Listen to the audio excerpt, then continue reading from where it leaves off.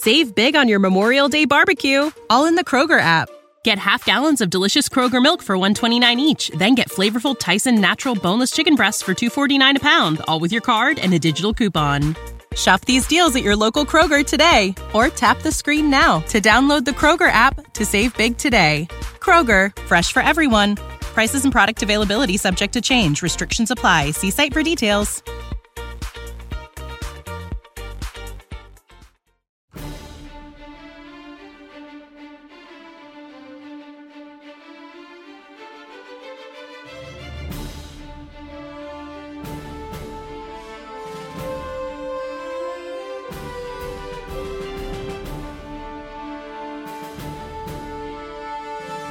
Hello, Guardians, and welcome to the Destiny Show podcast.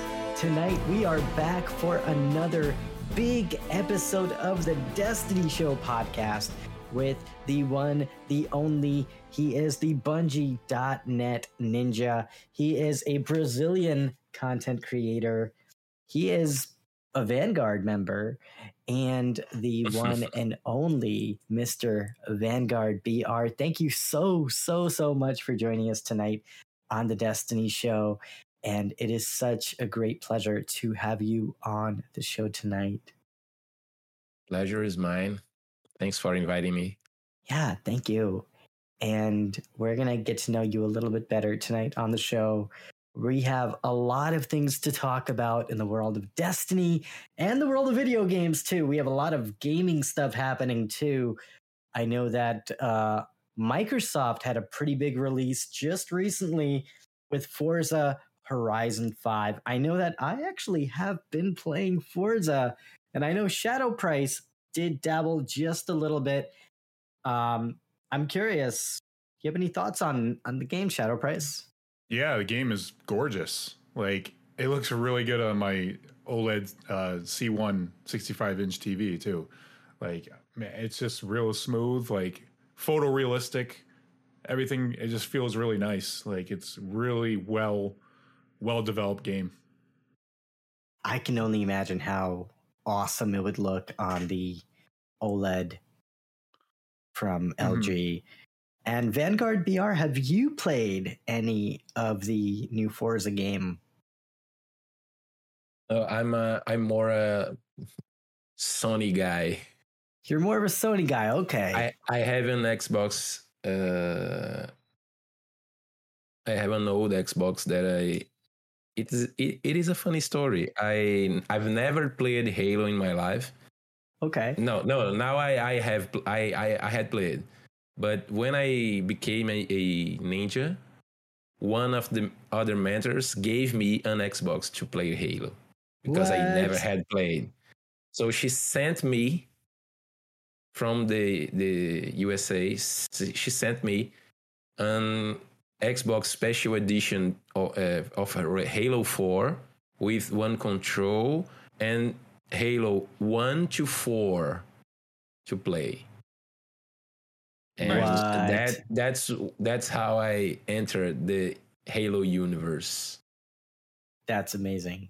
That's my contact with Microsoft and Xbox. Okay. Did you ever get a chance to play Reach? Did you play Reach at all? Yeah, and I cried every time. Nice. That's awesome. Yeah. I'm very emotional when I play games, and Halo Reach, it's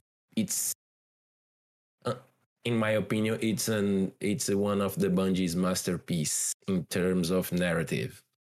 Yeah, and I cry a lot, dude. For Christ's sake, I cry a lot when I play that game. I played, I think, 2 weeks ago on my live stream, and I cried in front of my audience when I finished the game.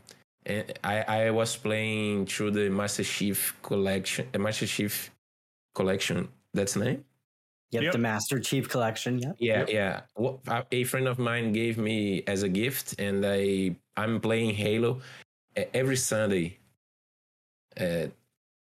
Reach was the first. I'm now playing Halo CE, and I think I will finish the Halo 1 next Sunday. And then I will start Halo 2. That is one of my favorite.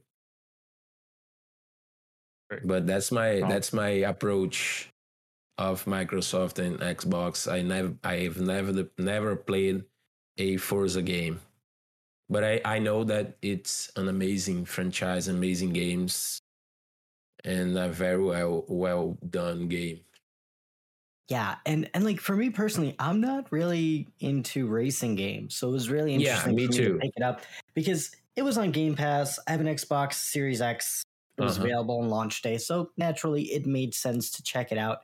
But after I started playing it, there were elements of RPG and just very untraditional elements that you would expect from a racing game that made the game actually really fun and really enjoyable. So definitely shout outs to the team responsible for the Forza franchise. Great job with that.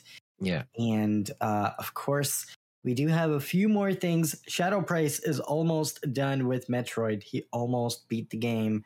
So we're going to get more information about that next week, probably. Now, so far, Shadow Price, did the game meet your expectations? Metroid Dread. Oh yeah, it's a fantastic game. It's very difficult though, so that's one thing you got to think about when you're playing it. You will die a lot. It's just it's one of those games like you got to like learn. It's like it's got a learning curve to it. I lasted for 2 hours. You know, And then I mean, I'm going to go back to it, but I decided I'm going to beat Pokemon and get ready for the next Pokemon game. Yeah, like the mechanics and the fluidity of Samus is outstanding.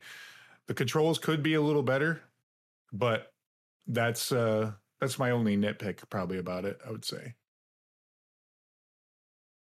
And what else is happening in the world of video games? Well, you got the Pokemon game coming out next week, right? Yeah, the Pokemon game's coming out. Yeah. That's going to be really exciting. The brand new Pokemon game. It's a remake, not brand new, kind of brand new, but definitely first time on the Nintendo Switch. Now, Vanguard VR, I'm curious, are you a Nintendo fan? Yeah. I've had Awesome. a My man. NES, a SNES, a Super Nintendo. Interesting thing, you've talked about Metroid Dread, and I've played my first Metroid last week. It was Metroid Zero. Oh, Metroid Zero Mission. Okay. Yeah, Zero Mission. Yeah. I forgot about the mission, and it was a recommendation of a friend of mine, and he wanted to laugh watching me playing because there is a special phase that didn't exist in the original Metroid when Samus is without her armor. Oh yeah. Okay. Yeah, Zero Suit Samus. yeah, and that phase, I can't explain what I was feeling in that phase. It seems that I was at a comedy movie running from the villain all the time without killing anyone because I couldn't kill anyone without the suit. But it was a incredible experience. I've loved the game. I've never played a Metroid. It was my first one, and I liked it a lot. Yeah, it's a really good version of that game because what it is it's a remake of the first Metroid. Yeah. But it fixes a lot of the issues that the first Metroid have. Like you didn't have a map in the first game. So it's a really hard game. It was the first Metroid.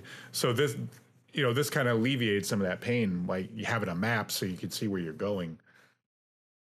Yeah, when I finished the Metroid Zero Mission, you can play the NES version of Metroid 1, and I played like 5 minutes, and nope.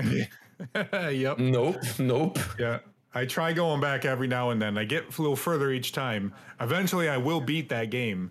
It's again, Metroid's known for its difficulty. The easiest one is probably Super Metroid, and it's still my favorite one. Like, I mean, I still haven't finished Dread, but I love Super Metroid. That game is just it's a masterpiece. So if you ever get a chance to play that too, Super Metroid is I've amazing. played Super Metroid, I think only 15 minutes to help a friend of mine. And, I'm going to take care of something here. Can you play this phase for me? Okay. I died a lot and passed the control back to him when he came back. Yeah, But it's but a now that beautiful game, and yeah, the controls feels very nice, yeah, and I'm looking forward to play it again. nice. Yeah, I really want to go back and play Metroid now. And especially on the new Switch OLED. That's going to be really, really enjoying to play because I think they did a really good job with the art style, with just the visuals in that game. And I'm sure on an OLED screen, it's going to really pop with the colors and the art. So definitely excited to jump back into it. And I know we had another thing that came out last week after the podcast that we did, and that is the Halo Infinite Collector's Edition that Shadow Price was lucky enough to pick up. They have a special edition of the game from Walmart, and it comes with a energy sword and several other goodies like an art book and a few other things, including a steelbook case. Yeah, it just popped out of nowhere. Like, Yeah. Yeah. That's going to be exciting to see what that's all about. Now, I haven't picked up a copy of that, but I know Shadow Price did secure his copy, so that's going to be really exciting to get your feedback on that. And I know that Halo Infinite is coming next month. We don't have a whole lot more time to wait for the new Halo game, and also we're getting a battle pass with the next Halo game. So if you're into PvP, Xbox and Microsoft did come out and announce a battle pass for the new Halo Infinite game. And it's going to be $9.99, and it's going to be a seasonal thing that you purchase. So I would imagine 4 times a year. So we'll have to see what that all ends up being. And of course, we have Mr. Vanguard BR. We're going to put the Vanguard BR on the hot seat tonight for our discussion with the Guardians. So, the Vanguard BR, I hope you're ready. Let's go. All right. So, the first question we got for you is, how'd you get started in Destiny as a gamer? Yeah, back in 2014, I think. One of my best friends named Marcelo, he talked about Destiny to me. Oh, it's a new game. You have ships, and it's a space shooter, and everything. Yeah, meh. I was very. I really didn't like FPS games, but I started to like when I played back there. I played Unreal, Doom, and then I stopped the like again, and then Destiny came into my life. He said, download the demo. You can play until level 7. Okay, let's do this. And I've played, I think, 12 hours straight in the first day, and I became addicted instantly. And then I bought the game. I bought the game in my PS3 at the time. I didn't have a PS. There is an interesting story about it. My PS4. I'm gonna tell you guys. I had a PS3, and then I started playing Destiny 1 on my PS3. And then I started to produce content to my community because of the game. I've liked so much of the game. And then I decided to start producing content to my community here in Brazil. There wasn't so many content creators here in Brazil back in 2014, 2015, and I decided to start that. And then when Bungie announced the Rise of Iron and the PS3 slash Xbox 360,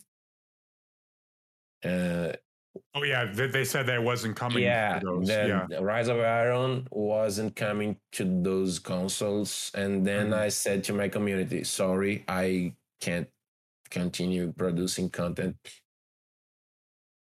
like I do now. And then the community joined forces and gave me a PS4. PS4. Oh wow, that's awesome. They bought it for me. That's really cool. And That's I cried again. I cry a lot. And then I was invited by Bungie to become a moderator because I was always contributing with translation errors, and helping players at the forum, even not being a moderator yet. And then one person of the localization team for Brazilian Portuguese reached me and invited me to be a moderator. And after him, Cosmo came and said the same thing. Do you want to become a moderator? Do you wish to become a moderator? We don't have any Brazilian moderators at our forums. And then I accepted. That's That awesome. was 2015, 16. I think it was 15. And then I'm there. I'm still there. The team is amazing. We have a lot of good moderators, and my passion about Destiny only grows every day. I love this game, this universe, the narrative, the team behind it. It's a group of great human beings, great persons, great talents, and the story that begins in 2014 persists until now, and I think it will persist for a lot of years to come. So awesome that you were just invited to be a moderator after all the hard work that you contributed to the community and the efforts that you put forth. And you're living proof being a moderator on the team.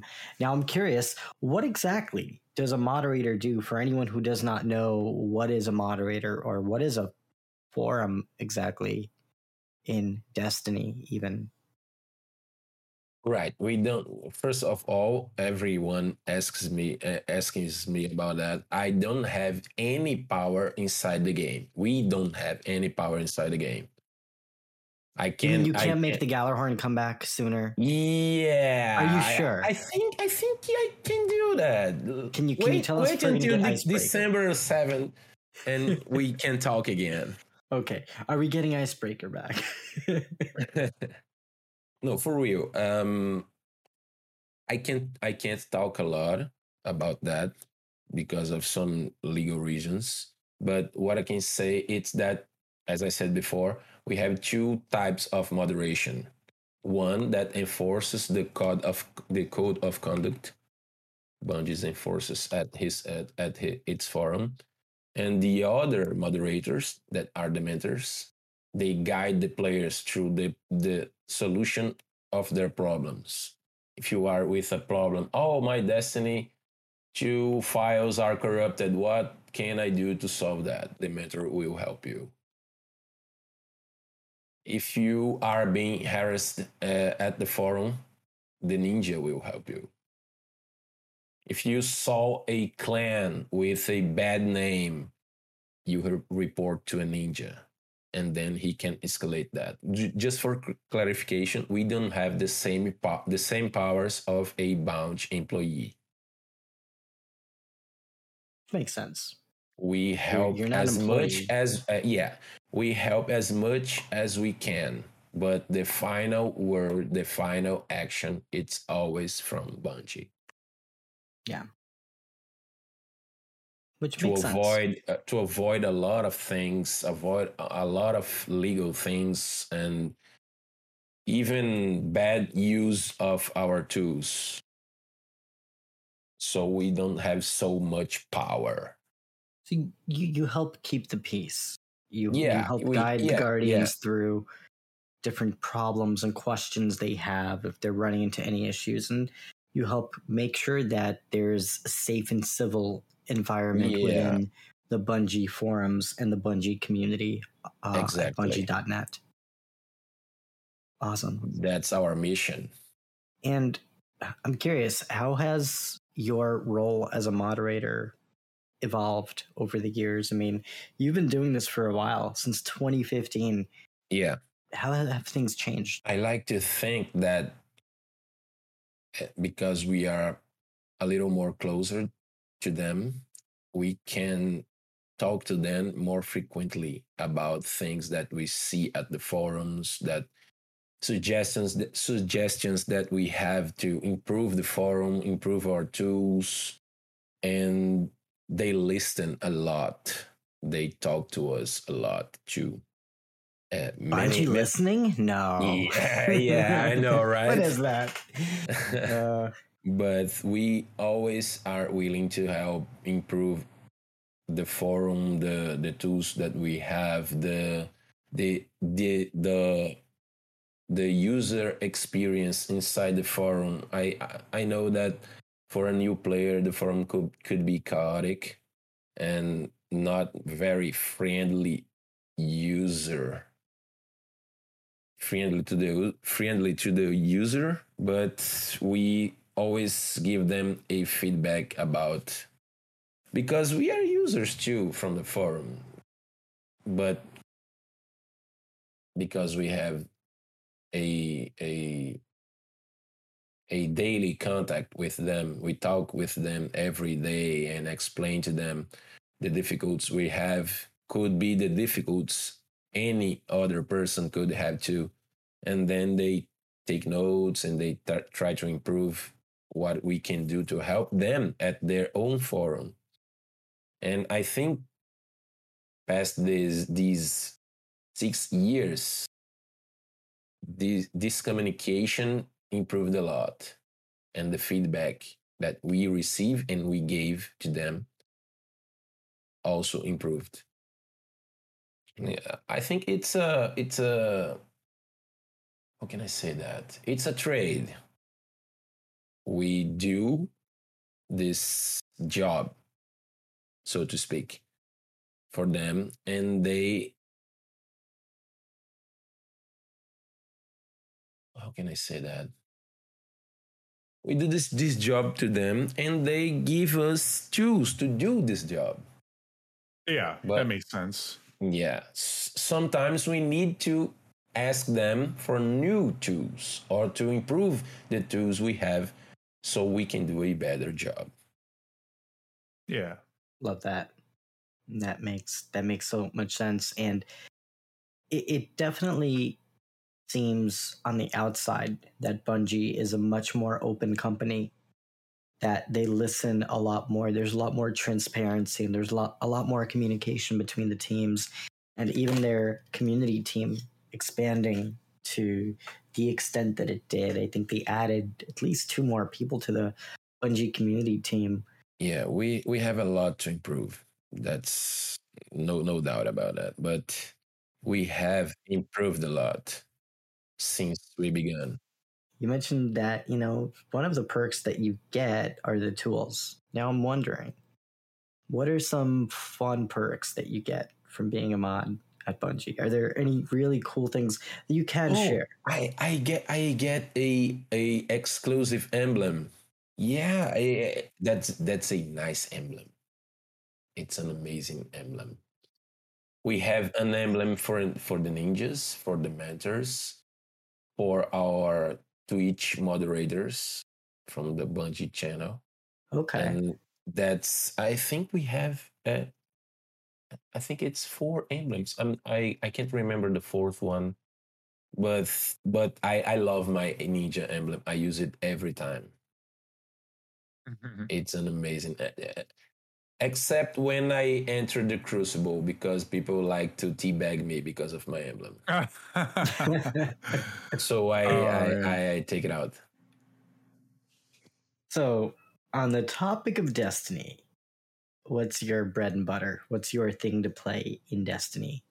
Oh, I don't know. I just like to log in the game, to enter in the game. I think sometimes I just want to do some patrols and talk with my friends at the voice channel.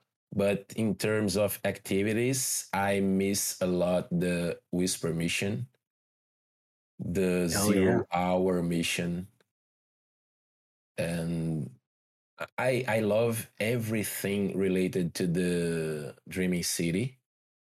I really like that place. And the Glycon, I Presage, the Presage mission. It's Yeah, I, that's really I cool. I do it every week. I love that mission. I love that mission. It's a well done narrative and gameplay activity. Yeah, yeah, And it let definitely me. is. I don't like Crucible a lot because below. I'm not an average player. I'm below that. And Gambit, I don't know if I can say that, but I hate Gambit. Do you do it? Do you get the pinnacles? Do you go in and get the pinnacles, and then you're like, okay, I'm Just for good. that, just for Yeah. that, just Pinnacles. Three matches. Bye bye. Yeah. No. I really I think Gambit it's an amazing game mode, but it needs some some tweaks because the I don't know the invasion phase, the amount of invasions. It's I don't know. There's something broken there. I just can't stand for 3 matches a week. Yeah. But the thing that I love the most in the game it's the narrative, the lore. I every Wednesday I do a live stream just for the lore, just talking about lore and any activity that is lore driven. I love a lot. So I think if I could pick a top 3, it's the Whisper mission that we don't have anymore, the Presage, and the Last Wish raid. Those are some good choices. And yeah, I think the Whisper mission is probably my favorite dungeon based like special event. It is beautiful. Yeah, everything is special about that mission. The environment, the musics, the enemies you face at the end that are a great nod to the lore from Destiny 1. You found Valustark and Urzok, that Hive Knight at the Yeah. sky. At the Skywatch. Yeah. I know what you're talking Yeah, about. that yeah. One of the final bosses from the Whisper mission is the Urzok, Oh, Valustark, yeah. and the Fallen is a a wolf baron from the House of Wolves that we faced at Venus, I think. Oh, yeah. It wasn't a very known character. Was it I the what was his name? The Archon priest, I think. no, I don't remember her name. Oh yeah. Yeah, I didn't realize that those were taken versions of those. Yeah, okay. Yeah. It makes sense. Pretty cool. Yeah, it's so interesting It's how the lore is I always. saw sorry to Go interrupt ahead. you. It's Dravis. Her name was Dravis. Oh, Drevis. Aspect Okay. of darkness. It's Gotcha. Stark, aspect of war, Dravis, aspect of darkness, and Urzok, aspect of hate. Ah. So Dravis, it was a baron of Mhm. the House of Wolves, if I can remember right. Okay. Yeah. I know what you mean. And the lore of the gun too completes the mission and the lore of the Whisper of the Worm. talking about Zou. I was going to say show. That's how we call it here in Brazil, show. Mm. But you guys, I think, call it Zou, right? Yeah, Zol. Yeah. Yes. Yeah. And the Whisper of the Worm tell us what happened with Zou after we killed him at Mars, and it's amazing. He even talks inside the mission. Yeah, he does. There is no light here. Yeah. He says Something like that. Drift. You shall drift. Yeah. I think the lore in Destiny is so cool and interesting, especially since they released the Destiny Grimoire anthologies. I think they give you so much insight into the universe, and between the videos that My Name is Bife comes out with and some of the other lore experts in the community, it's really cool how everything is just kind of coming together, especially with the Witch Queen and Savathun, and how all of the characters will play into the story. And I'm sure, as someone who appreciates the lore, you did watch the video trailer that came out last week for the campaign in The Witch Queen. Now I'm curious, what did you think of the video that we saw? It's the video that shows everyone as a suspect. Potential suspect. Yeah, I saw that, and I don't like that. Bungie is confusing us. They are. Yeah, They're but making I don't. Yeah, but I don't think that Ikora could be a traitor or corrupted some ways somehow. I don't know. I don't believe that. The Crow, I think he can be influenced like he was before him when he was Uldren Sov. But I don't know. I think Bungie is playing us. Marasov, I don't believe too that she can betray us, but I think she can be deceived like us. And it's funny because we know how this season is going to end. We know that we lost. That Sabaton is going to lie to us and steal the light, and but we don't know how she's going to do that. That's because we are playing the season of the lost to know how she will become free from her worm and take the light. That's that's interesting. yeah. But I don't believe that we cannot trust Ikora, the Crow, or even Marasov with her hidden goals. I don't believe that. What about someone like the Vanguard? Do you think Zavala could potentially be under some type of control that we don't typically see or realize? There was a time that when Savathun was watching Zavala. I think it's on the lore tab from the Travelers Chosen. Yeah, she was watching him inside that Ahamkara school. I think above Shax. If you go to Lord Shax, you can see above him a skull of I think it's an Hamkara, and Sabathun was hidden there, watching Zavala. But it's not clear if she wants to corrupt him or taken him or influence him. She was trying to block any communications from Zavala to the Traveler, but the Traveler wasn't answering Zavala. And then she did nothing. She just watched. I think he was still mourning Cade's death at the time.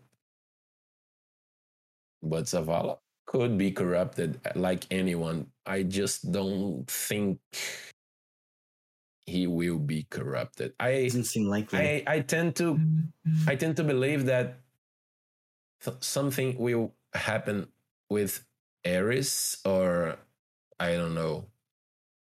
I think Ares is absent from the season. I found that very weird because she has some kind of relationship with Sabathun, and she said nothing since the beginning of the season, and that is very strange. We know That's that really she's interesting. we know that she's on the moon. We know that she's on the moon because of the lore book from the Festival of the Lost. Mhm. The Glint was talking with her about the headless ones, and she was at the moon. But she knows nothing about Sabathun being under Marasov power. That's very weird. I don't know why Bungie did that. It just don't fit in my head. Yeah, that's definitely suspicious to say the least. And then we Yeah. also have, Saint 14 and everything that was happening with him. That seemed a little bit suspicious. And of course, the Drifter. He was a character that we were always a little bit unclear about. Now, I think he's probably neutral. He's not probably on either side. I don't think. I think he might have his own agendas. I always thought about the Drifter as a survivor. He just wants to survive. He don't wants to follow anyone. He gives no. He's all about self-preservation. Yeah. He's some kind of a human Varix. Yeah, Varix, no, that's a good way to. Yeah, that's a good. Yeah, Varix the loyal to himself. Right. He's not loyal to the queen or to the fallen. He's loyal to himself, and I always saw the Drifter like that. Yeah, that's a good. That's definitely a good. Especially if you read the Drifter story, you are going to agree with me. He is very, very, very loyal to only himself. Do you But think I don't he's know going to if play? Do you think he's going to play a part in future story arcs that we're going to be getting in Destiny, or do you think his character was loosely tied into the Gambit activity, and now he's kind of a sunset character largely? What are your thoughts? Oh, I like that sunset character. It's weird. I remember that the Drifter was promoted at the Beyond Light trailers, and I was expecting much more of him at that expansion, and he just appeared at a cutscene, and then after the campaign, he said, "Well done." Just that. Yeah. And I don't know if something changed in the middle of the development for Beyond Light, if he was going to have some more participation. Ares, same thing. Ares appears at the cutscene, and after the campaign, well done, nothing more. Just the exo stranger that helps us with some missions. We're going to find Anna Bray and Clovis Big Head, and she had a narrative progression, but Ares and the Drifter, nothing. And I really don't think that the Drifter will play any role at the Witch Queen But Ares, I think that she can be used in the narrative. I can almost assure you that Eris Morn will be used as a character based on the Yeah. fact that the actress Morla, she has been tweeting a lot about Destiny lately, and Oh, she's I been wasn't teasing aware of things. that. Yeah, so she's been teasing things loosely, without spoiling anything, that she has been working on something. So Mm-hmm. if she's working on Destiny, that means that the Eris Morn character will be at the very least playing some part in the next expansion. And I think you're right. There are some interesting aspects about Eris Morn not being present in this season as much Yep. as we would hope, especially with everything going on with Savathun. But I do think we're going to see her show up at some point this season. I think that at some point she will make an appearance that will lead into whatever happens next. And maybe we're going to learn a little bit more about the Hive and Eris Morn and Savathun and how everything kind of intertwines. And it's going to be really interesting to see how the story comes together in The Witch Queen. The Vanguard BR, tell us a little bit more about you. Tell us about who you are and what you do outside of the Who am I? gaming world. That's a amazing question. My real name is Edson. I have 41 years old. And I'm currently unemployed due to the pandemic. I've lost my job. And I'm trying to live doing my live streams. I'm improving my numbers to get some help from my viewers and all. And I have an amazing community. And I'm married. I've married. I can say that I'm married because I live with my wife. But we haven't done the official thing with the papers and everything. But we are living together since April. Mm-hmm. I have a degree on software development.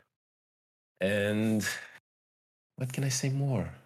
I don't have any children. I don't have any dog.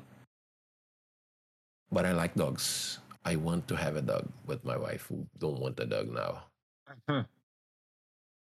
And I produce content for Destiny since 2015, 14. I don't remember very well. I don't know why I can say more to you guys. I took my 2 shots of the vaccine to protect me from COVID. I'm going to take my 31, the boost one. I don't know when. I love to write. I love to draw, but I don't draw very well. But I like the way I write. I love to write some Destiny fan fictions that I have put in my portfolio that I sent to the narrative job at Bungie. There's some positions opened, and it's a dream to work at a narrative team. I was going to say, I know Bungie has been doing a lot of hiring. They have been A hiring lot of hiring, a so lot, lots of opportunities there. including a community manager for Latin America. What? Yeah, they are hiring one more CM for Latam that will cover Spain and Portugal. There you go. Well, sounds And like the perfect let's wait opportunity. and see. Yeah, I've And sent my resume. Well, definitely do keep us posted on that. And thank you so much for being so open and for sharing your experiences in the last year. I know that everything Oh, that happened with COVID, not a problem. Not a problem. it definitely put a lot of challenges on a lot of people and a lot of lives, and things are definitely very different, right? But I do think that the Destiny community is very resilient in their efforts to help and support content creators like yourself. So definitely shout outs to the Destiny community for that. And yeah, lots of opportunities with Bungie. And now, were you in software development before you had lost your position? My wife's mother, she has a how can I say that? My God, she has a clinic, a popular clinic for medical appointments and etc. And I was working there. I was the PC guy. I was giving support there, repairing computers and operational systems. I wasn't doing what I was formed to do. I was just having a job to get money. And that's really sad to say, but unfortunately, we sometimes we need the money, and I wasn't in a position to choose what job I could get. So I grabbed this opportunity to get some money to, we have to pay the bills. Going back to Destiny, you've been in the game for quite some time now. You've been there from the beginning. What's your favorite time in Destiny and why? My favorite time in Destiny. Whoa, that's hard. My favorite time. You say a specific moment in time. A season or an event that really sticks out as a favorite. Okay. So far I have some moments, but I think that the last season was a great narrative moment. And I'm ashamed to say that I screamed a lot when Ikora appeared at the final cutscene of the season to help Saint 14 and in Mitrax with the Vex. That was, at least for this year, my favorite moment. I think it's one of my favorite moments of all the franchise of Destiny 1 and 2. I think that moment was amazing to see the humanity joining hands with the Elixir. I was an enthusiast of that since Destiny 1, and saw that happen in front of my eyes was amazing. And I choose that moment. It's definitely a good choice, and I think for me, that's tough. If I had to, I know, right? So many, right? Like going flawless for the first time, like that was pretty cool. Beating the Vault of Glass for the first time, getting my Gallarhorn, like that was pretty epic. Or like even like beating my first Nightfall, right? Like those are things that you really take with you in the journey. I very closely remember when we were playing the Archon Priest strike in Destiny 1. And at the time, the Icebreaker was really popular. And we would get to this like section where you would have to essentially snipe out all of the captains and all of the yellow bar ads from the distance, and like this vexy kind of music would start playing, it was just such a cool experience. Then we got to the final boss, and there was a cheese spot where you would be able to just kind of hold out. And I remember one time something happened and both of my teammates died, and I was like the last person standing. And I had to, of course, clutch it and then go res these two knuckleheads who went out there with all of the ads out. So I was able to kind of clutch it and res my team. But moments like that, so freaking awesome and special. Or like playing Crota's End, and I do not do jumping puzzles at all. But being able to go all the way up top, and we got to the second encounter where you had to literally get to the very top of the building to despawn the ads. For me, just getting up there was just the entire raid. That was the challenge for me, just getting all the way up there. But and that probably took me like 30 minutes to get all the way to the top, and like just watching the scenery, and it's like shit, like I cheesed this activity and it was so cool.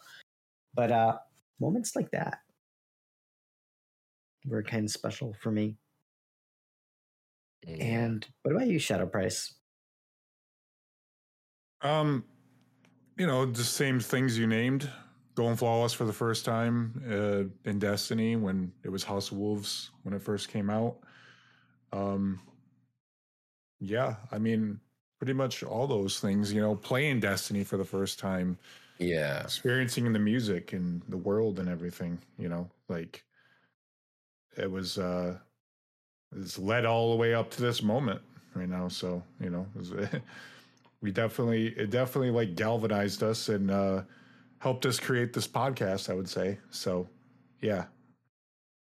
So, on a slightly different topic, what are some things about Destiny that you would change, that you're just like, come on, Bungie, it's been 7 years. Is there anything that you would want to see different in the Destiny universe? Space battles would be nice. Oh man, space battles, yes. We had them in Halo. Yeah. Why not? Yeah. Oh my god, what's the name of the mission? It's Halo Reach. We have a space combat mission. Space mission. Yep, that is an amazing mission. It's a lot of fun. Long Night of Solace. That's it.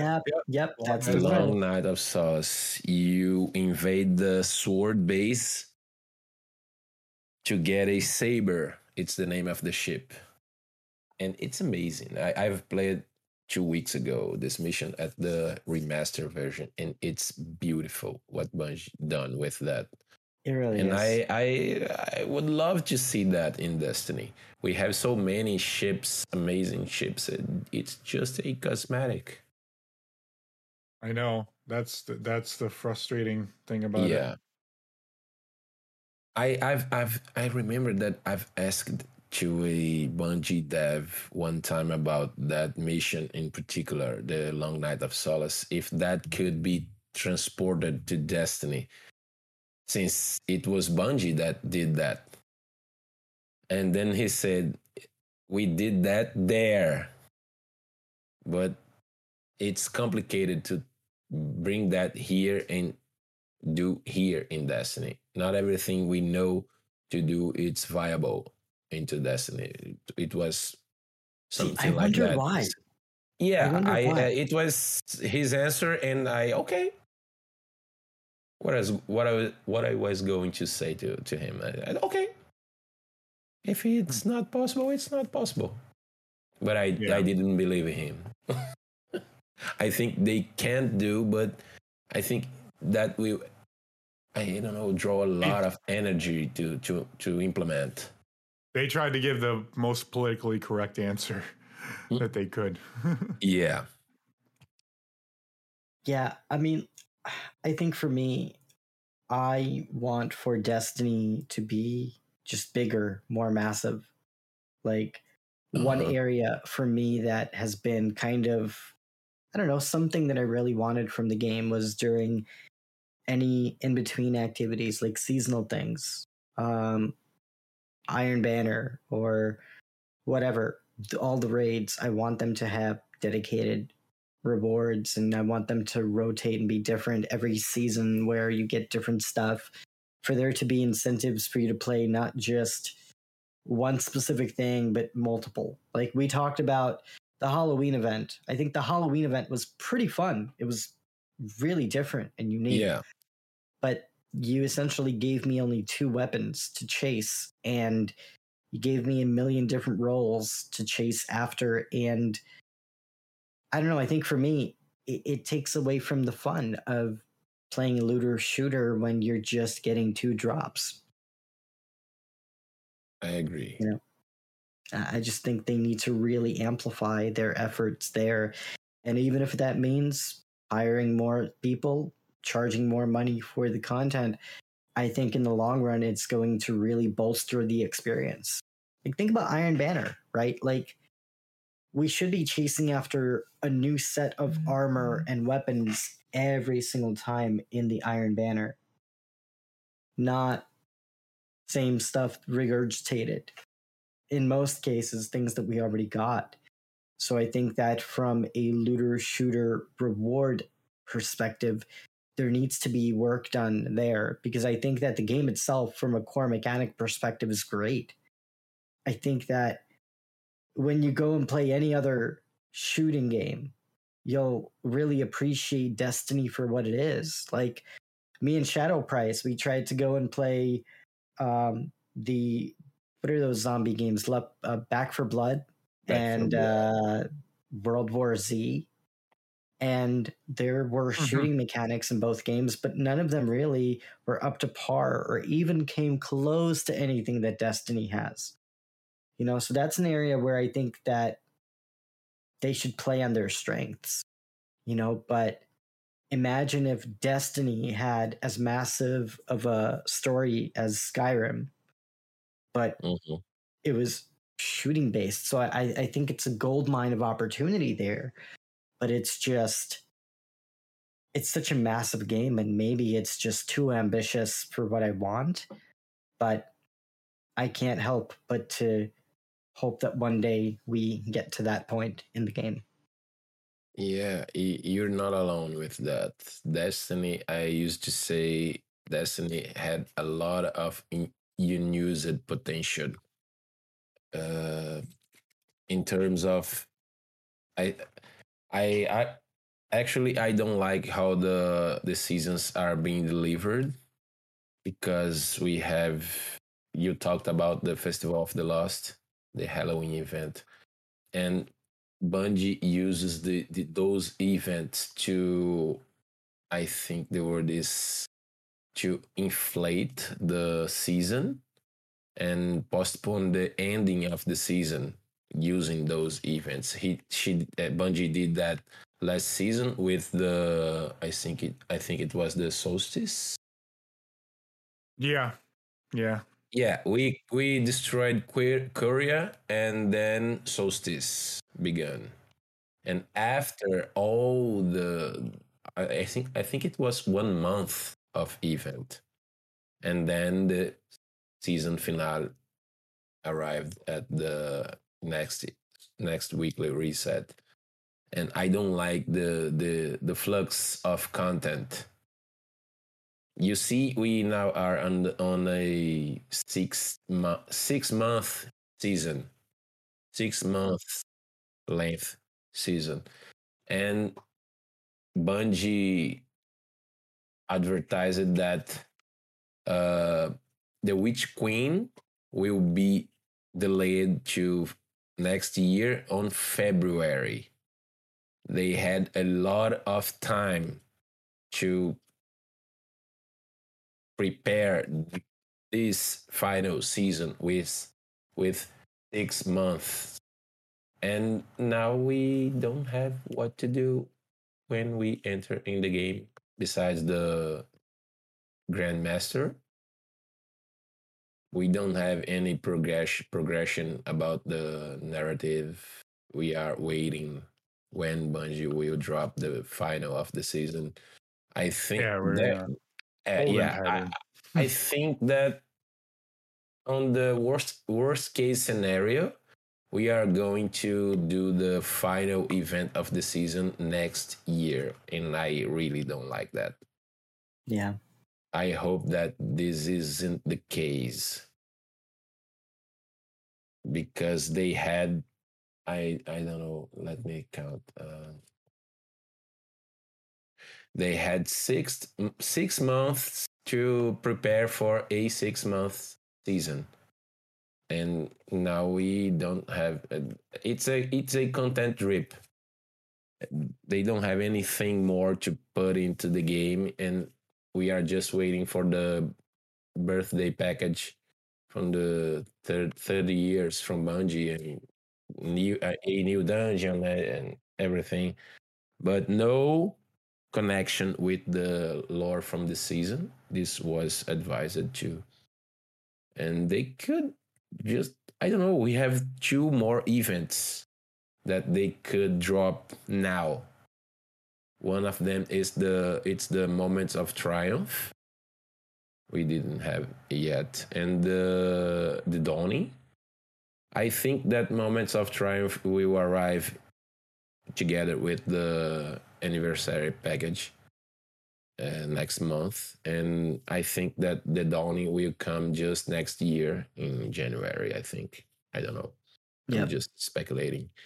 I don't know. I think that many things into Destiny need to improve. Destiny, it's an amazing game as it is, but it has a lot of space to improve, and it's sad that it's not improving. That some points that we could have improved.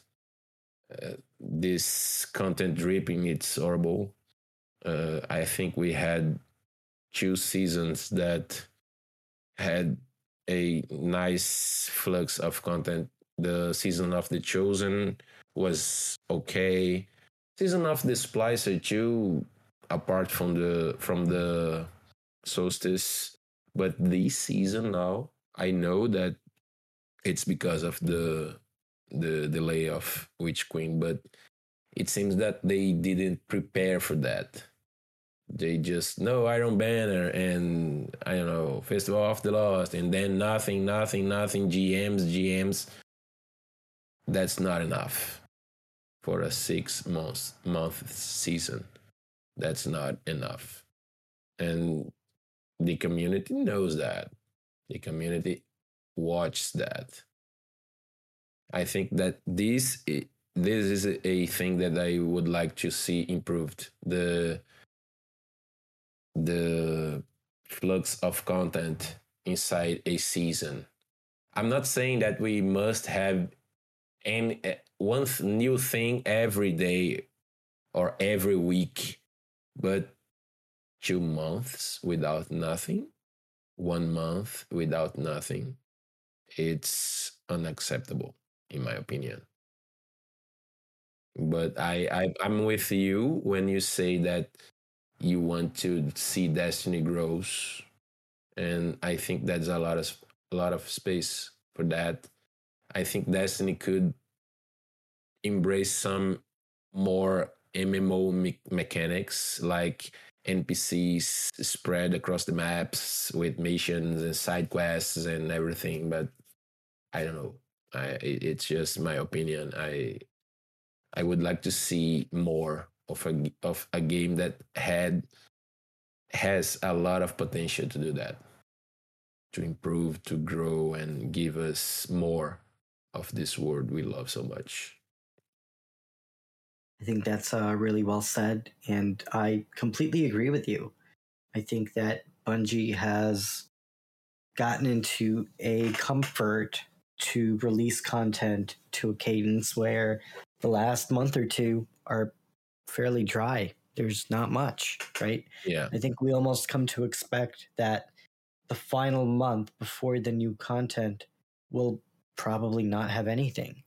I mean, even think about your season technically goes up to 100 where you actually get rewards in the game, right?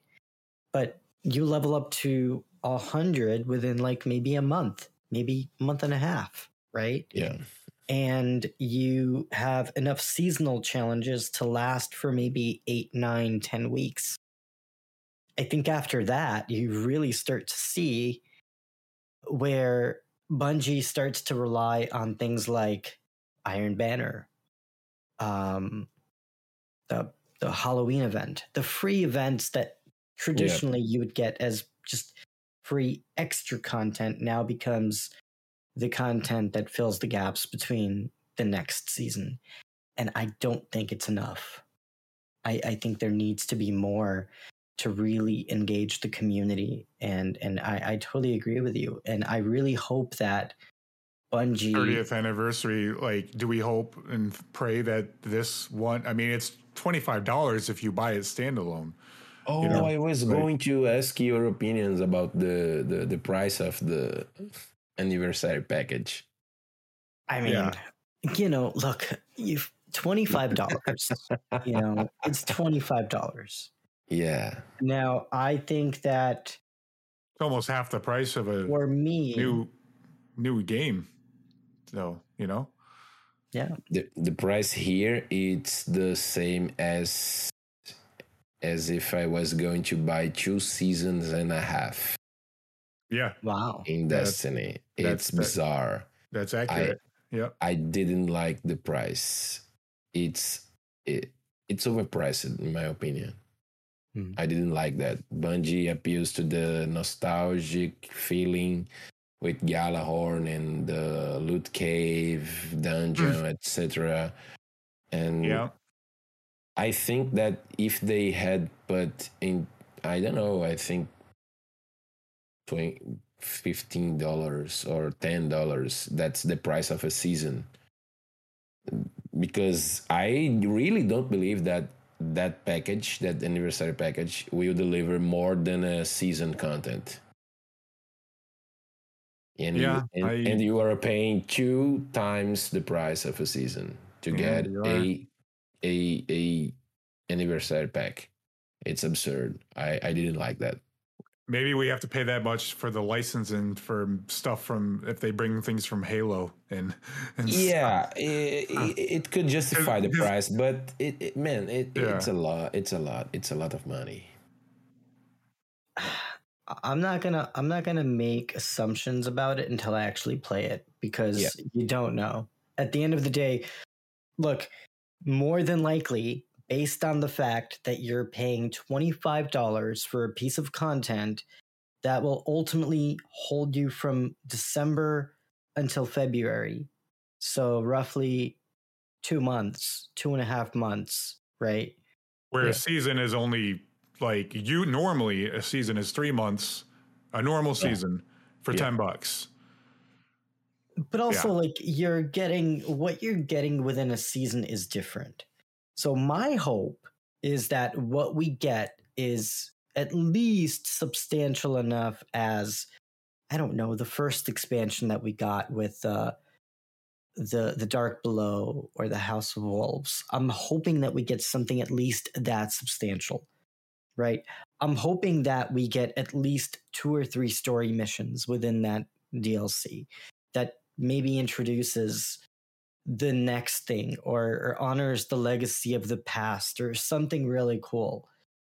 Also, I'm excited because everybody at Bungie is very, very excited and hyped about this anniversary They pack. tweet about that. They think it's going to be really substantial. Like and to a point where they're saying like, take your time with this content, right? So to me, that indicates that while, okay, this seems a bit expensive by maybe at least $10, $15, but I'm still curious to see what they deliver because I think that as a company, I don't want to say they can't afford to like not really deliver with this content, but it's in their best interest to really deliver because that's going to drive sales of the next thing, right? And I mean, December is a good time for them to release it because like you're almost past the big release like of the games. and stuff that are coming out and everything. Well, and I'll be honest, I think they're probably going to abandon the Halloween, not the Halloween event, but the winter event. And no, I think that's already a part. That's already that's already a part of it. Oh, that's already a part of it. Yeah. Okay. Yeah, so, I think that's already been confirmed, if I'm not mistaken. Gotcha. Okay. So, never mind then. But no, I really think they're going to deliver in a big way with this content. I am curious to see what they do with the end game content, with all the raids that are within the game, because I think there's some opportunities there. But I'm honestly expecting. And there's obviously going to be some pre-Witch Queen things, just because this is the piece of content that's going to lead us into Witch Queen. Yeah. You know, so. I remember that they had plans to do raid rotation and dungeons rotation too. Every week you are going to have a raid, a feature raid or a dungeon that you can get high level equipment that week. I think we had that in Destiny 1 at the Age of Triumph. Yeah. Every week we had a feature raid that had all challenges activated, and you could get high level equipment, and this will be implemented in Destiny 2 according to Joe Blackburn, with the raids and all the dungeons we have.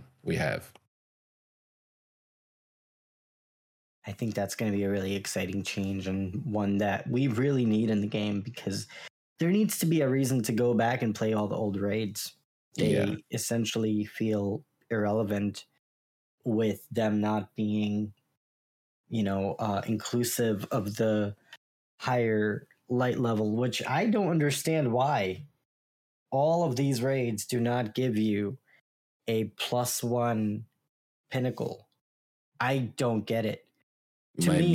My biggest pain is that we got the Deepstone Crypt and it become irrelevant in less than a year. It's absurd. That doesn't make sense to me. I mean, it's an easy thing for them to change. So for a company that is listening, I mean, I don't know if there's a reason why that they haven't done this, but to prevent you from leveling or something, or to slow down the progress, that's the only thing I can think of. And to me, it's not a good enough reason to really make those other raids irrelevant. Because what if I want to play one raid over another 1 week? I mean, give us the options, give us the choice. It's a pretty easy thing. But it's good to know that it is the best thing you can give a player is the choice. Yeah, give the players a choice. So, the TheVanguardBR, out of curiosity, you're also a content creator. Yep. Now, how do you see yourself as a content creator today versus when you got started with creating content in Destiny? I think that now it's a lot more easier because we have many more content creators. I usually use it to produce my own content, but of course that some informations arrive first outside of my country, and then I became a translator of that information. But now the accessibility is a lot more visible in the community. People from Brazil consumes content from every part of the world. People go to Bife to see lore videos, go to Fallout to see builds. And I think now it's a lot more easier for me to produce my content around the game, and the Bungie support improved a lot. Although when Bungie was with Activision, we had a person here in Brazil that gave us a nice support to all content creators here in Latin America.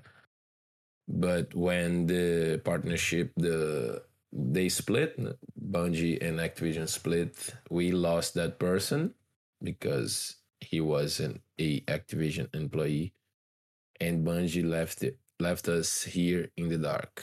We don't have a CM until now, but the new people that arrived some days ago are helping us with that. But regarding your question, I think today it's far more interesting and easier to do content than 6 years ago. Yeah, no, and I think technologies have evolved pretty substantially from 6 years ago, where, Yeah. I mean, now I think creating content is much easier. And also, the platforms that are available today are easier to work with, definitely, than what we had before. And, you also noted that Bungie has become a lot more supportive of the Latin American community in the Destiny video game. In fact, in the Bungie weekly update, we briefly talked about this before the show, but you actually are included in the Bungie bounty for this week. So I'm curious, how did that all come about, and what does that mean for you as a content creator, as a Destiny fan, to have that honor to be featured? Yeah. As I said when we were chatting before, um, we saw the TWAB last week, and sadly, there was no Latin American streamer or representative. And then at my live stream that I do every day at the same time to cover the TWAB, I said to my community to create a hashtag. Let's create a hashtag to show our insatisfaction, to show to protest because we don't have any representative there. And then we launched the hashtag, and everyone was retweeting and liking and sharing everywhere. At the end of the TWAB, I finished my live stream, left the hashtag there, and thought to myself, do your job, hashtag. And then on the Sunday, DMG04 posted that they were listening to our complainings about that they were trying to engage more with the community worldwide, and that we were going to have some news during this week that we are now. And then we had the surprise of having 3 Brazilian streamers as Bungie bounties. One of them, it's me. And when I created the movement Bungie Bounty Latam, I wasn't advocating for me because I was thinking about my community that was left in the dust for so many time about this issue, in particular the Bungie bounty. I think the last Bungie bounty we had here was in 2017 or 18. I don't remember the year, but we were with Activision, still had Activision, and then they organized the bounty with Bungie that time. But now it was the force of the community that That's engaged. amazing. that engaged with the hashtag and the movement at all. People from many countries from here, Argentina, Puerto Rico, Mexico, and of course Brazil. And it is a great honor to be able to represent my country. I thought that I wasn't going to be called for that because there are other many amazing streamers here that could fit this calling. And but here I am, and I think I must just grab the opportunity to to show my community, to honor my community, to all the support that they gave to me. And it was amazing when Bungie reached me for be the Bungie bounty. I i became the most happy person into my house Did you because cry? yeah. Did you cry? How do you know that? Well, guess. Lucky guess. I cried, but it wasn't because the bounty. It was because a lot of things that I've been reading through all this week, all the support that we had received Recognition. from many, from many members of our community from other countries, England, USA, Italy, etc. It was amazing. The community really engaged with us, and that made me cry. The support of the community, not the fact of being a bounty. That is cool. Of course, I've loved it to be called to be the Bungie bounty, but the recognition of the community was amazing, and this was it's a cliche, but it's worth more than money. The recognition from my community, and I cried because of that. And think about the impact that you were able to bring with the movement to allow for the Latin American community and the voices of the Latin American people to be heard, right? Like that's a powerful thing to make sure that your community is also represented by Bungie, and that was a big step for you, and I'm sure that meant a lot as well. Yeah, there was a lot of people from other countries here in Latin America that became sad because their favorite streamer wasn't called. But I said to everyone that this was the first wave, just the first wave. This is the first step of a long journey. We will have another opportunities to call more people to participate on that. So stay calm. Let's join forces again. And someday we will see your favorite streamer here too. Yeah, more to come for sure. Yeah. And so to wrap up our discussion with the Guardians, tell us what's next for you in your Destiny journey. Well, as I said, I've sent my resume to some job spots at Bungie. I don't know, man. I really don't have a plan to my future on Destiny. I think that every day I wake up with a mission that is to do some difference in my community. And this last week was a blessing for me. And I tend to live one day at a time. And I don't know, I would like to leave a mark in my community.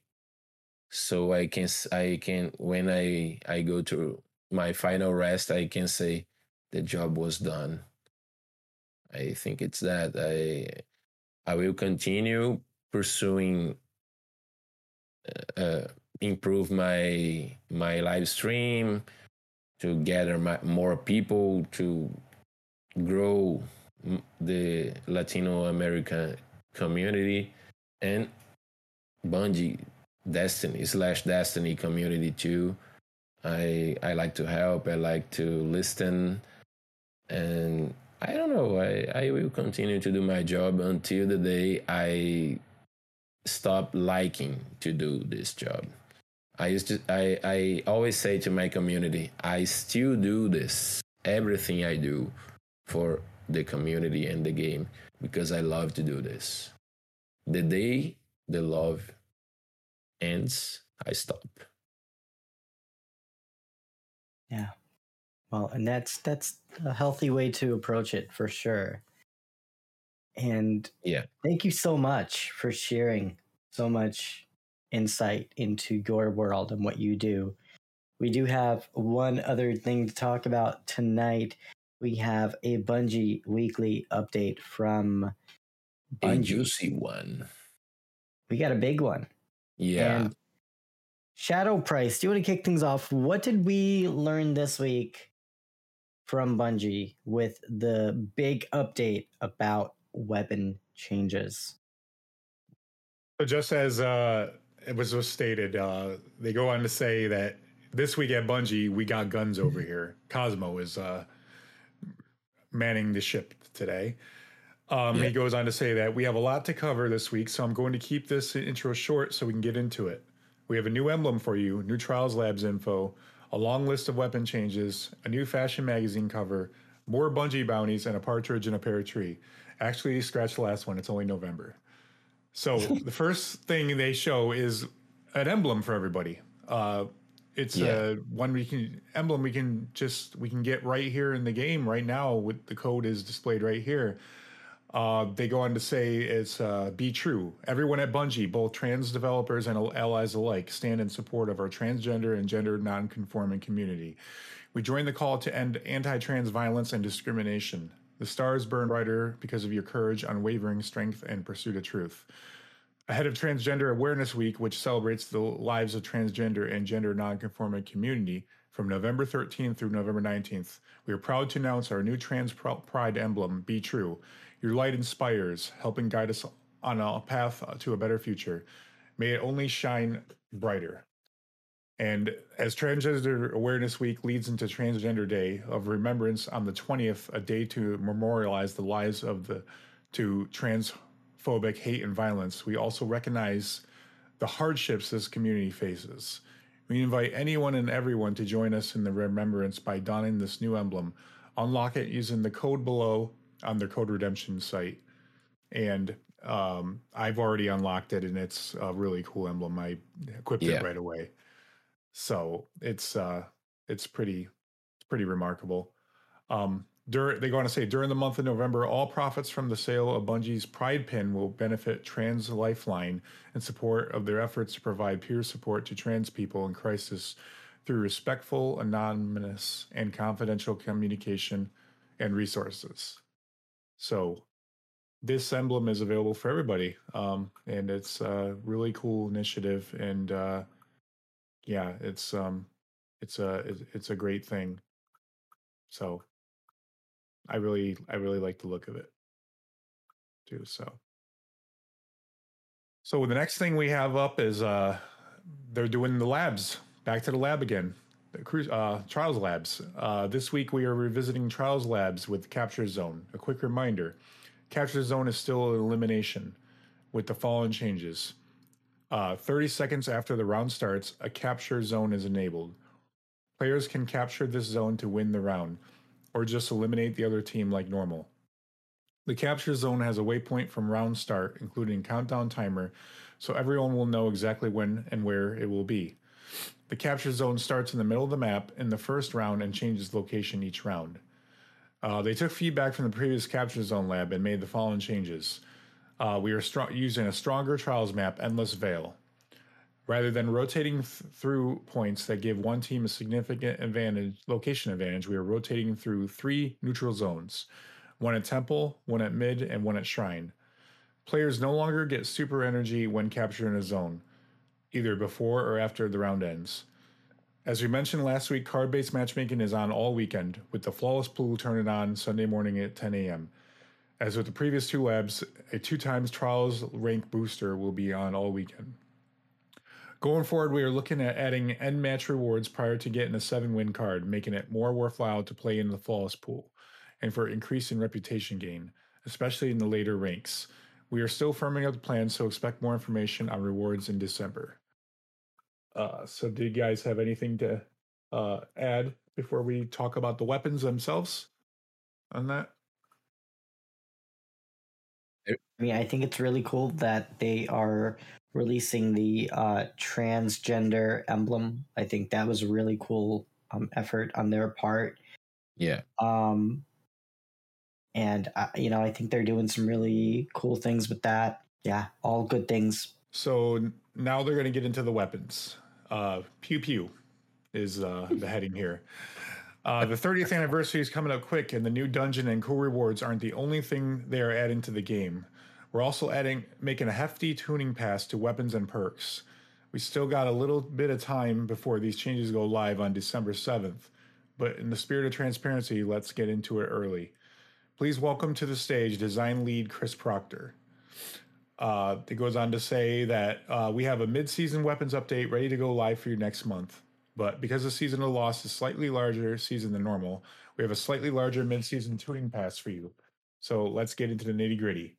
So first, archetypes, shotguns. In Season 11, we wanted to see if slugs could be viable in PvE with a high enough reward for the risk of being close and the time it takes to aim at the head. Good news, they're viable. However, they currently outclass pellet shotguns and many other special ammo options, not to mention being part of a dominant boss melt tactic. We'd like to equalize this a bit. However, since pellet shotguns are easier to use than slug shotguns, they don't need as large a bump. So here are the changes. Reduce the slug shotgun PvE damage bonus from 30% to 20%. And they gave the pellet shotguns a 10% PvE damage bonus. Next is linear fusion rifles. In Season 14, they bumped these up, but believe that while their potential damage output competes numerically, and they're extra hot right now because of the sweet particle destruction artifact mod, they can't compete with the ease of use of other damage options.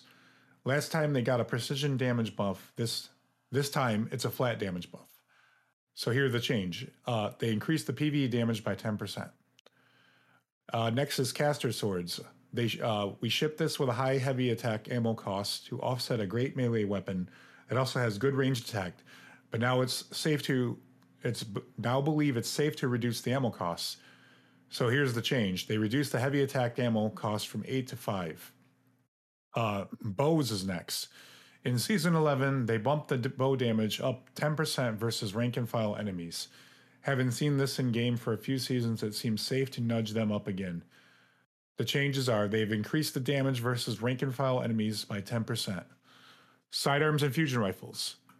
Due to an ancient data entry error, sidearms and fusion rifle projectiles were non-hit scan. Behind the scenes, the engine does the math converting a projectile from non-hit scan to hit scan if it would cover a specific distance in one frame. So this would only occur running at 60 FPS or higher. Shout outs to the specific community that provided us with the evidence on the issue. You know who you are. So here's the change. They increased the sidearm and fusion rifle projectile speed from 999 to 9,999, which makes them hit scan regardless of frame rate. So those are the initial weapons they have before they jump into the exotics. Do you guys have anything to add? I have one comment about the linear fusion rifles. I don't think it was necessary to give a buff of 10% on that type of weapons this season because of the mod, the particle deconstruction. But it wasn't nice to get this buff because of one certain exotic that we will talk about it later. Yeah, it's interesting that they buffed it. It was that. interesting because of that. Just because of that. Because beyond that, there was no reason to give this buff. In my opinion, this class of weapons are in a very comfortable place right now because of the mod. Very true. Yeah. Okay, so next is exotics. First on the chopping block, Vex Mythoclast. They said they Oh no. overbuffed this. And while it's kept in check by the peak shot potential of hand cannons, it's definitely melting faces. So in playtests, we feel it's strong enough to be desirable without feeling free. Here's the changes. They reduced the aim assist stat by 25. They've also reduced the linear fusion rifle mode aim assist cone scaler from 1.1 to 1.05. And now requires 3 eliminations for full overcharge instead of 2. So that's the changes they made to Vex. Next is Fighting Lion. They basically said there wasn't a specific problem, but increasing frustration with breach grenade launchers in the Crucible. And it seemed like a mistake to say that we hear you, and it's an infinite version, ammo version. They said there's still a difference between almost infinite ammo and actually infinite ammo and how weapons are used. And in playtests, they tried to abuse the infinite ammo. It was extraordinarily oppressive, much more so than what they expected, so they had a ton of ammo previously. So here's the changes. They removed the multi-hit requirement, i.e. dealing damage. Any damage will grant the buff. They've increased the buff to reload stat from plus 50 to plus 70. I.e. the reload will still be slow if you miss, but if you land any damage, Fighting Lion will reload faster than it did before the nerf. And they've increased the buff duration to 7 seconds. So that's the changes to Fighting Lion.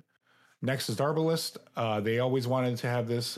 They said, we always wanted to have this have a utility in high difficulty PvE, but its lack of champion mods prevented that. And it's about to be a shield breaking already, so they're fixing that.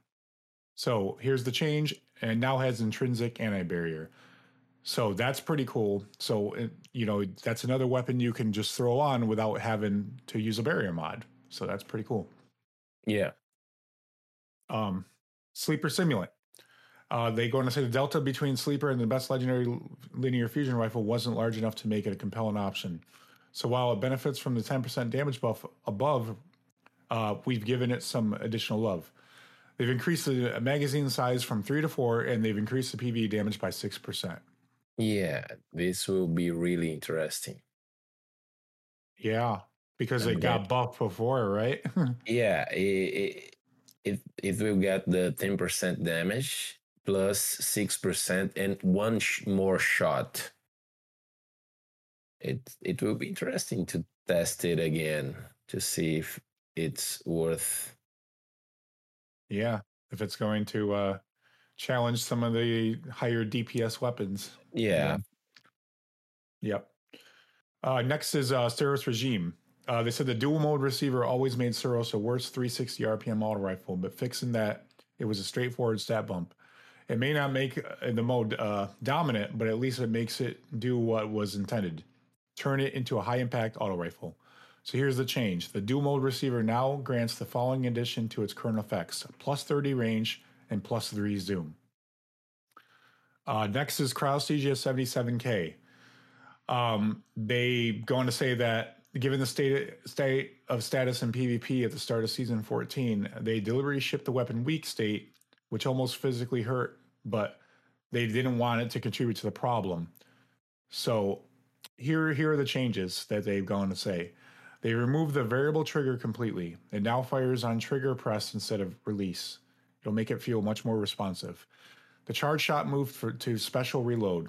Getting a final blow with the sidearm enables access to the special reload. Once the charge shot is fired, the weapon reverts back to standard sidearm mode. This does not cost your entire magazine.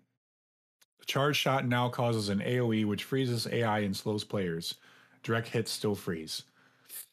Next is Leviathan's Breath. The bow was underused, and they wanted to give it a buff, while also making the catalyst more interesting. So here's the change. The catalyst now grants the Archer's Tempo perk in addition to other effects.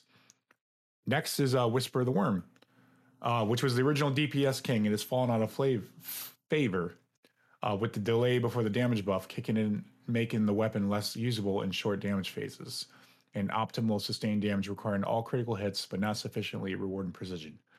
So here are the changes. They've reduced the delay on activating whispered breathing from catalyst from 2.1 seconds to 1.2 seconds. White nail magazine refill change was 3 from inventory, but now pulls 2 from inventory and 1 from thin air. And they've increased the damage in PvE by 10%. Next is Darcy. They said that the sniper rifle damage has fallen behind as other options have been buffed, and its damage is dependent on crits, also while requiring 100% time on target. So they improved its ease of use and bumped the damage up. So the changes are they've reduced flinch, recoil, and accuracy degradation by 50% while Personal Assistant is active.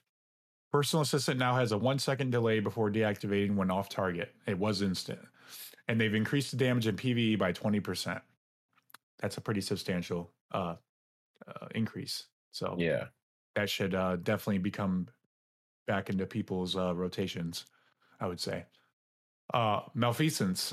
For a weapon about explosions, this hand cannon explosions were a bit underwhelming. So here are the changes. They've increased explosion damage by 50%. Pretty short and sweet. Dead Man's Tale. This scout, they've seen the scout's usage drop dramatically on console since the recent nerf. So they spent some time tuning in a way that benefits controller much more than mouse and keyboard. They said that we don't believe this buff will improve the weapon much more on mouse and keyboard, specifically touching hipfire with the catalyst. So here are the changes. No, this isn't actually branching the tuning between input devices, but the bits we touch are either only present or much more impactful on controller. So they've increased reticle friction fall off distance, no effect on mouse and keyboard. Less recoil, reduced effect on mouse and keyboard. Improved accuracy, reduced effect on mouse and keyboard. So that's Dead Man's Tale. The Heir Apparent Catalyst. There was a data error in the Heir Apparent Catalyst resulting in granted too much damage resistance against players. It has now been corrected, no effect in PvE. They reduced the damage resistance against players from 75% to 25%. Thankfully, because that thing was destroying people in It PvP. was obscene the amount of resistance that Ridiculous. the player had with that machine gun. Yeah, ridiculous. Lorenz Driver. The bonus ability feels energy feels extraneous when the damage buff is so strong, and they're limiting certain weapon sources of ability energy.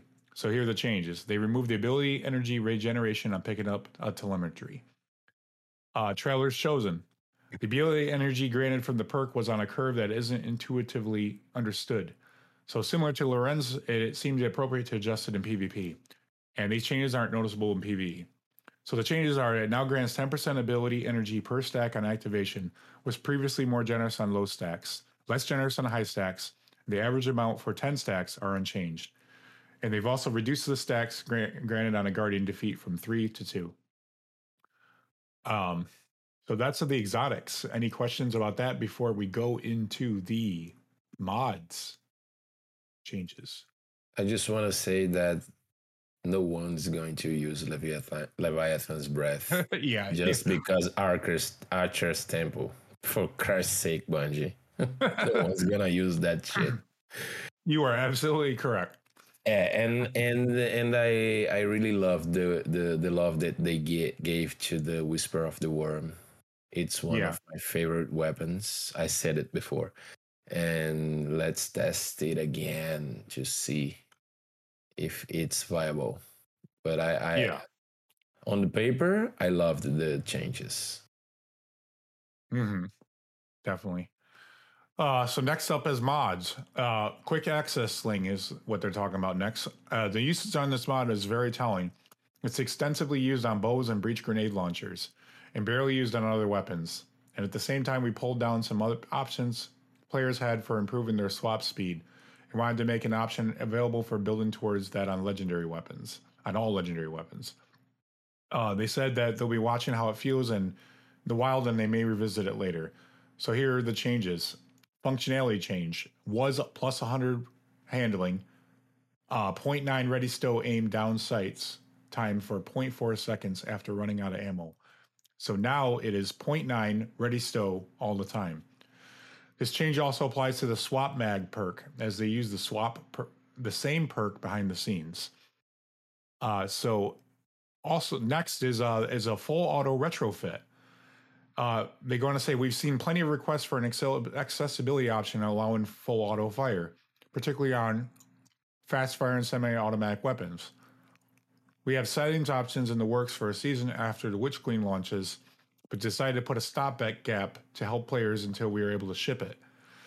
Please keep these types of suggestions coming.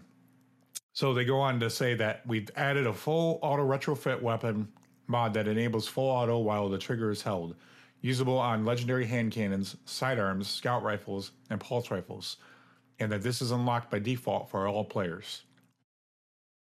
Any questions on these mods before we talk about what's next? I think that's pretty cool that they're adding a full auto type of mod to these weapons. Yeah, I think the full auto mod is going to really bring a very interesting dimension to the game. It's going to make things really interesting.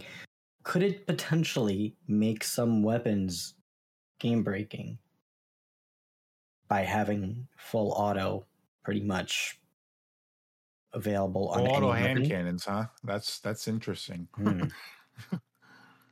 Have we had besides Last Word, is there any other full auto hand cannon besides the Last Word? I don't think there is. I don't think so. Yeah. I mean, sidearms there are. You got the sidearms that do fire in full auto. And there are scout rifles that do. Pulse rifles, some of them. What is that one? No Time to Explain. That's a full auto pulse rifle. Yeah, I have the one that we get at the Prophecy Dungeon, the Pulse of the 9. Oh, the Darkest Before. Yeah. I gotta get that gun. Get full auto. That gun shreds in PvP. I get shredded. It's amazing. Shredded by that gun. Absolutely shredded. So the next thing they go on to talk about is the near future. They go on to say that annual expansions are a good time for system level changes since they get so much more playtest time over a longer duration compared to a normal season. We don't like that the desire for exotic catalysts is largely driven by the orbs of power generation they provide, and have something in the works to let players build around that limitation. Also, weapon differentiation. If I have 2 Void adaptive hand cannons, one from the Suros Foundry and one from the latest raid, why do I care about one more than the other? The stats tend to be fairly close, perk pools can be different, but there are only so many perks, and it's a stretch to say that perk pool gives the weapon its identity. We've got something shipping on all new and reissued weapons in the Witch Queen that addresses this issue directly, and are working to expand the same solution to all weapons that drop in the future. We've mentioned in the last patch notes that we're not done with the special ammo economy in PvP, and have a further tweak coming that should help bring the amount of ammo floating around, down the amount of ammo floating around. Exotic primary weapons already advance ammo finder mods much faster, but we want them to feel better in hard PvE content and are adjusting all of them to reach this goal. They're also adjusting some exotics, some that consistently top the PvP usage charts in an impressive way, some that have perks limited to a degree that's no longer warranted. And they go on to say, we're looking at you, Chaperone. So that's the near future. So next is the cover. There's a cover story. The Threads of Light is back. Their digital fashion magazine launched its second cover earlier this week with some hot new looks on display, and you can check them out right here. And they wanted to say big congrats to the winners, Vanquish, Twisty, and Donison. They came, they saw, they looked fabulous. And the unveiling previous winners means we have openings for new winners, so let's kick off another fashion show. The rules are listed below on here, and you can also tag @Destiny Game or account for your region for more visibility. They'll be picking winners to give the emblem to up to November 18th. Of those winners, they will choose one Hunter, one Warlock, and a Titan to represent their class on the cover. The next issue is slated to come out sometime early next year. Design your look and wear it proud. We'll be watching. So the next thing I think TheVanguardBR is going to be pretty excited about here. More bounties. Last week, they announced a slate of Bungie bounties all across the globe. It kicked off earlier this week and will be rolling out now until November 20th. And we have been keeping an eye on the feedback and saw requests for more bounties in I believe that's Latin and UK, and have been added to a few to the schedule. So here we go with the Latin community. We have Mershal Inverno Rambo from 9 to 11 a.m. Pacific time, and it's going to be on PC. We've got Iron Life from 11 a.m. to 1 p.m. Pacific time, also on PC, and no other than yours truly. You want to announce yours? No, TheVanguardBR? Keep going, please. We have TheVanguardBR, our guest tonight on the Destiny Show podcast on the Bungie Bounty. It is much better in your voice. On PC. Congratulations to you, my friend, for thanks, man. Thanks. Being honored. Congratulations, and I'm going after you, so watch out. Let's go. That's awesome, though. Really, really, really amazing. Really, really cool. Also, United Kingdom is also getting on the act. We got Pigeon from 4 to 6 a.m. Pacific time on PC. Pigeon? Who's Pigeon? Never heard of that guy. I'm kidding. We got Benny from 6 to 8 a.m. Pacific time on PC. Benny's a nice guy. And Anubis from 8 to 10 a.m. Pacific on PC. Did they spell his name wrong, or is this a different Anubis? It's a different Anubis. Okay, I was about to say. There's so many of them. Yeah. They're going to say we added to these to the full schedule from last week, so you can have one place to check to see when the next bounties are going live. And they're actively planning for more bounties in the future, keeping in mind regions, platforms, and more. If you have any suggestions, always feel free to sound off. Please remember to be respectful when visiting streams of our featured community members. You are welcome to hunt them in game, but keep it clean and chat. And even if you don't see a bounty in your game, we highly recommend you finish in the match. If you quit enough games, you may land yourself some PvP restrictions. Happy hunting. Okay, so the next thing is looks like the bugs, the player support team. There's a calendar change with Trials Labs capture zones coming back this weekend. Bonus Trials ranks will come with it. As a result, extra Nightfall rewards have been shifted to next week. There's some user research emails. You may have gotten some in your email. They said that earlier this week, Destiny 2 players in the US and Canada were sent an email and survey about a user research opportunity.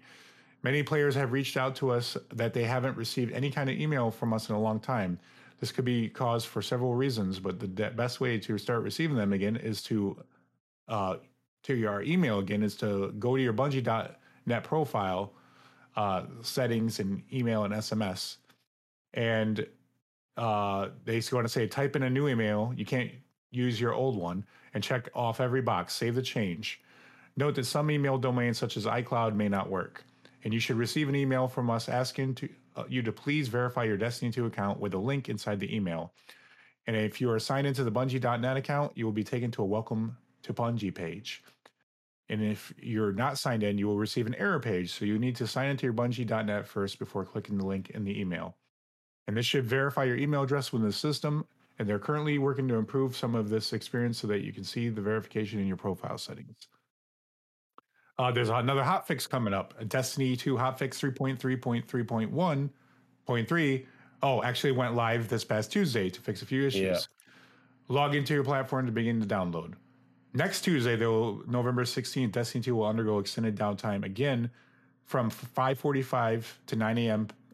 Pacific time. And then there's some known issues that are listed below. You can feel free to read them at your leisure. Next up is the movies of the week. We got the Titan Space Squadron as the first one. And then the next one, Racing to the Witch Queen. A paint job on a car that... Wait, Cornholio, didn't you say something about this earlier? I think you wanted to create a.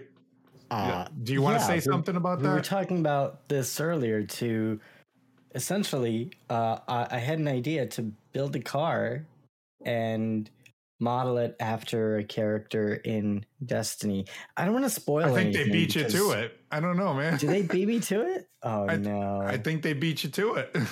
Okay. I got to see this. I get. maybe they were like reading your mind or something. I don't know. You know, I'm going to be reaching out to somebody. I mean, it's a cool looking car though. I mean that's impressive looking. So how did they create that? Did they like create that in like Photoshop or something, or like that's interesting? Or did they actually that would be really cool if they did. You know what? I think that I think I can still do it. Maybe. I'm not going to say anything. But I think that my idea is still safe. Looking at this, I think we're okay. So we're not going to say more. But you may be seeing something from my channel or the podcast channel at some point, just nonchalant, something tweeted to the community managers. The car, it looks incredible. It's a cool car. That's a really cool car. Got the Witch Queen like symbols on it and the Bungie logo on it. Like this, it's got to be some sort of program. 3D modeling kind of. Yeah, it's got to be some sort of program that they used, I imagine, right? I'm not good with that stuff though. So, congrats to the winners. It looks really cool. The car. Yeah, that is pretty. Congrats awesome. Also to the artists of the week. The art of the week becoming Elixni, and they also have Micah 10 as the art of the week, and also Rivet. Very cool submissions, and congrats to the winners. That Elixni is a cosplayer. Oh, okay. Yeah, I Very see. Nice. Oh, yeah, that is really cool. So the last thing that you want to say that says, well, that was a lot of information, and if you made it this far, bless your heart. You're our kind of people. While every TWAB's lead up to the 30th anniversary might not have this much meat on the bone, I can promise they'll all have plenty of gravy and stuffing. See you soon, Cosmo. That is your TWAB. And the cat picture at the... Oh, is there a cat picture? Yeah. See you soon. After see you soon. I don't see it. I don't see the cat picture. The dot. Yeah, he totally did. Oh, you clicked on the dot. I clicked on the dot. That's clicked on the dot. Oh my god. He loved to do that. Hide a cat picture at the top. Wow.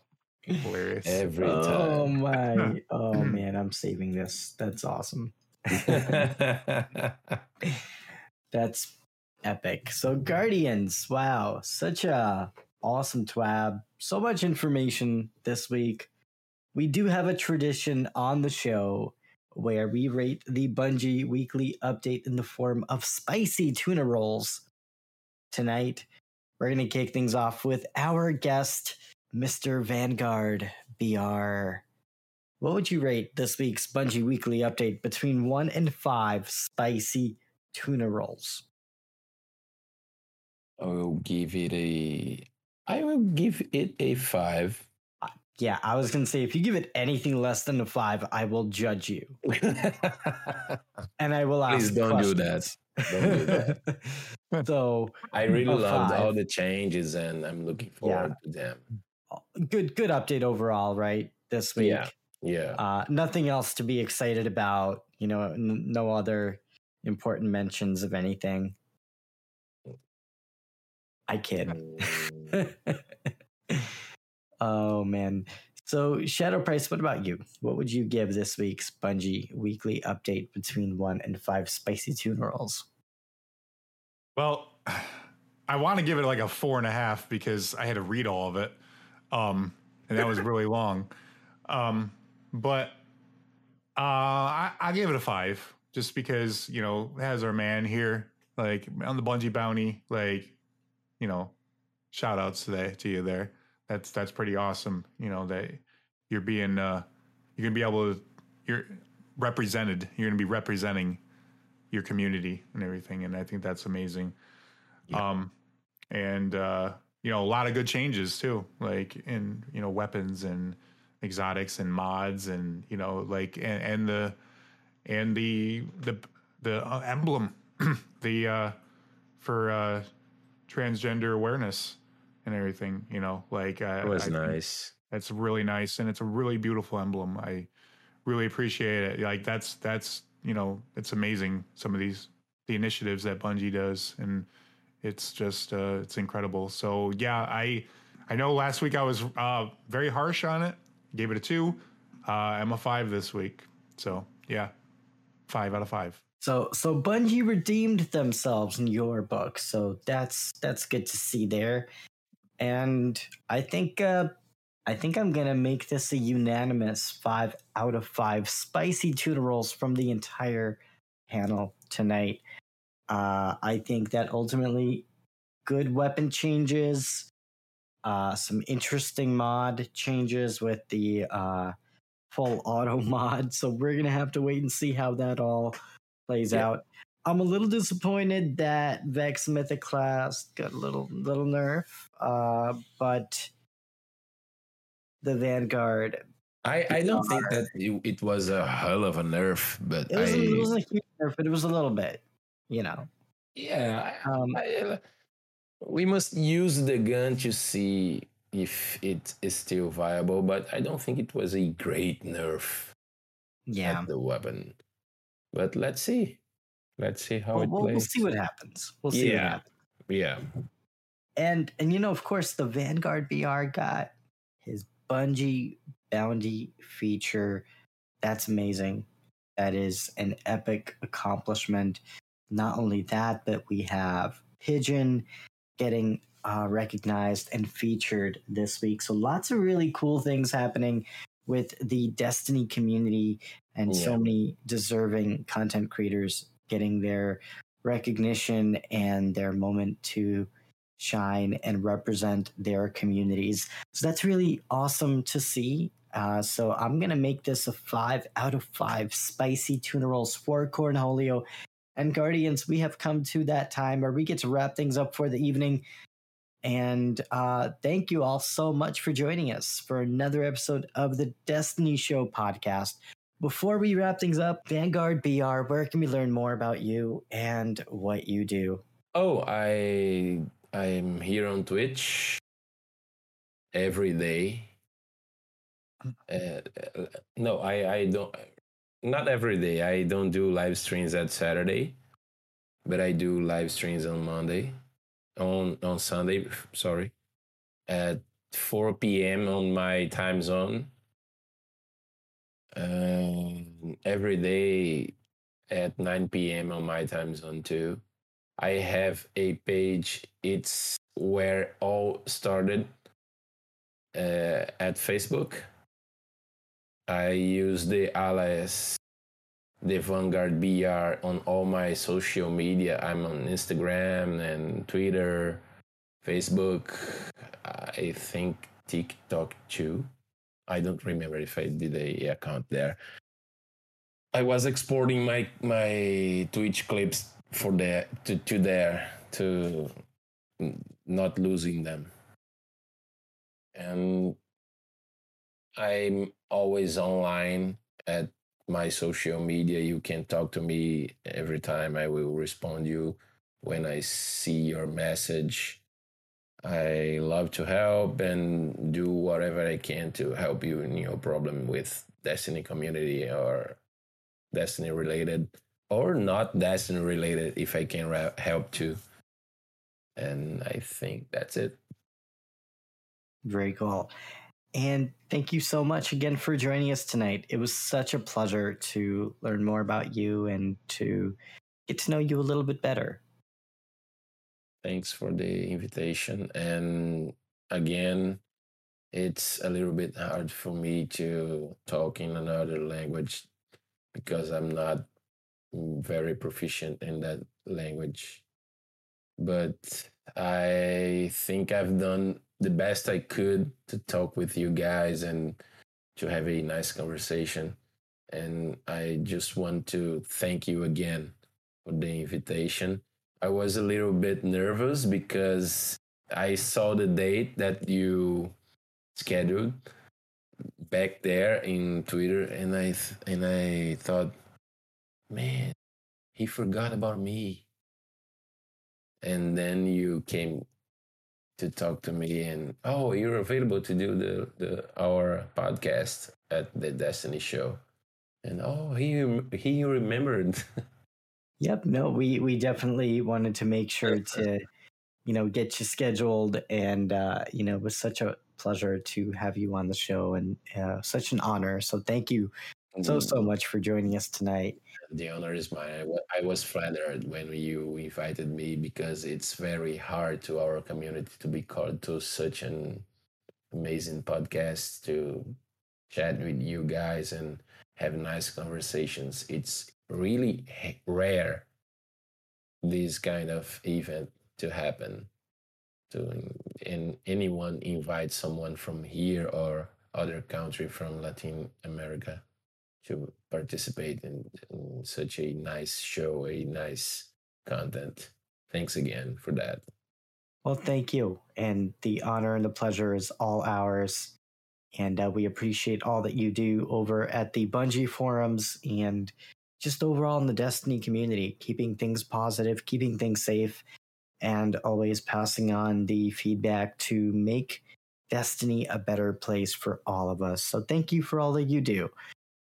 And Shadow Price, where can we learn more about you and what you do? You can follow me on Twitter at ShadowPrice79, and also here on the Destiny Show podcast every Thursday night. Thanks very much. Awesome. And Guardians, thank you so much for joining us tonight on the Destiny Show podcast. So much great information and such an amazing guest on the show tonight. We will be back next week with another amazing guest on the podcast. Thank you all so much for joining us tonight. As a reminder, you can find us wherever you listen to podcasts. We are on Apple, we're on Spotify, we're on Google Play, and every major platform. You can also find us on the web at destinyshow.com. You can find us on the Twitter at The Destiny Show. You can also find us right here every Thursday night at 7 p.m. Eastern, 4 p.m. Pacific, twitch.tv/The Destiny Show. And Guardians, next week we have another amazing guest for you on the show. So make sure to stay tuned for next week's episode with the awesome Nighthawk. And we will be back for another conversation about all things Destiny 2. Thank you so much for joining us tonight, Guardians, and we'll see you all next week. Good night, everyone, and we will see you Starside. Bye-bye. Bye. Save big on your Memorial Day barbecue, all in the Kroger app. Get half gallons of delicious Kroger milk for $1.29 each. Then get flavorful Tyson natural boneless chicken breasts for $2.49 a pound, all with your card and a digital coupon. Shop these deals at your local Kroger today, or tap the screen now to download the Kroger app to save big today. Kroger, fresh for everyone. Prices and product availability subject to change. Restrictions apply. See site for details.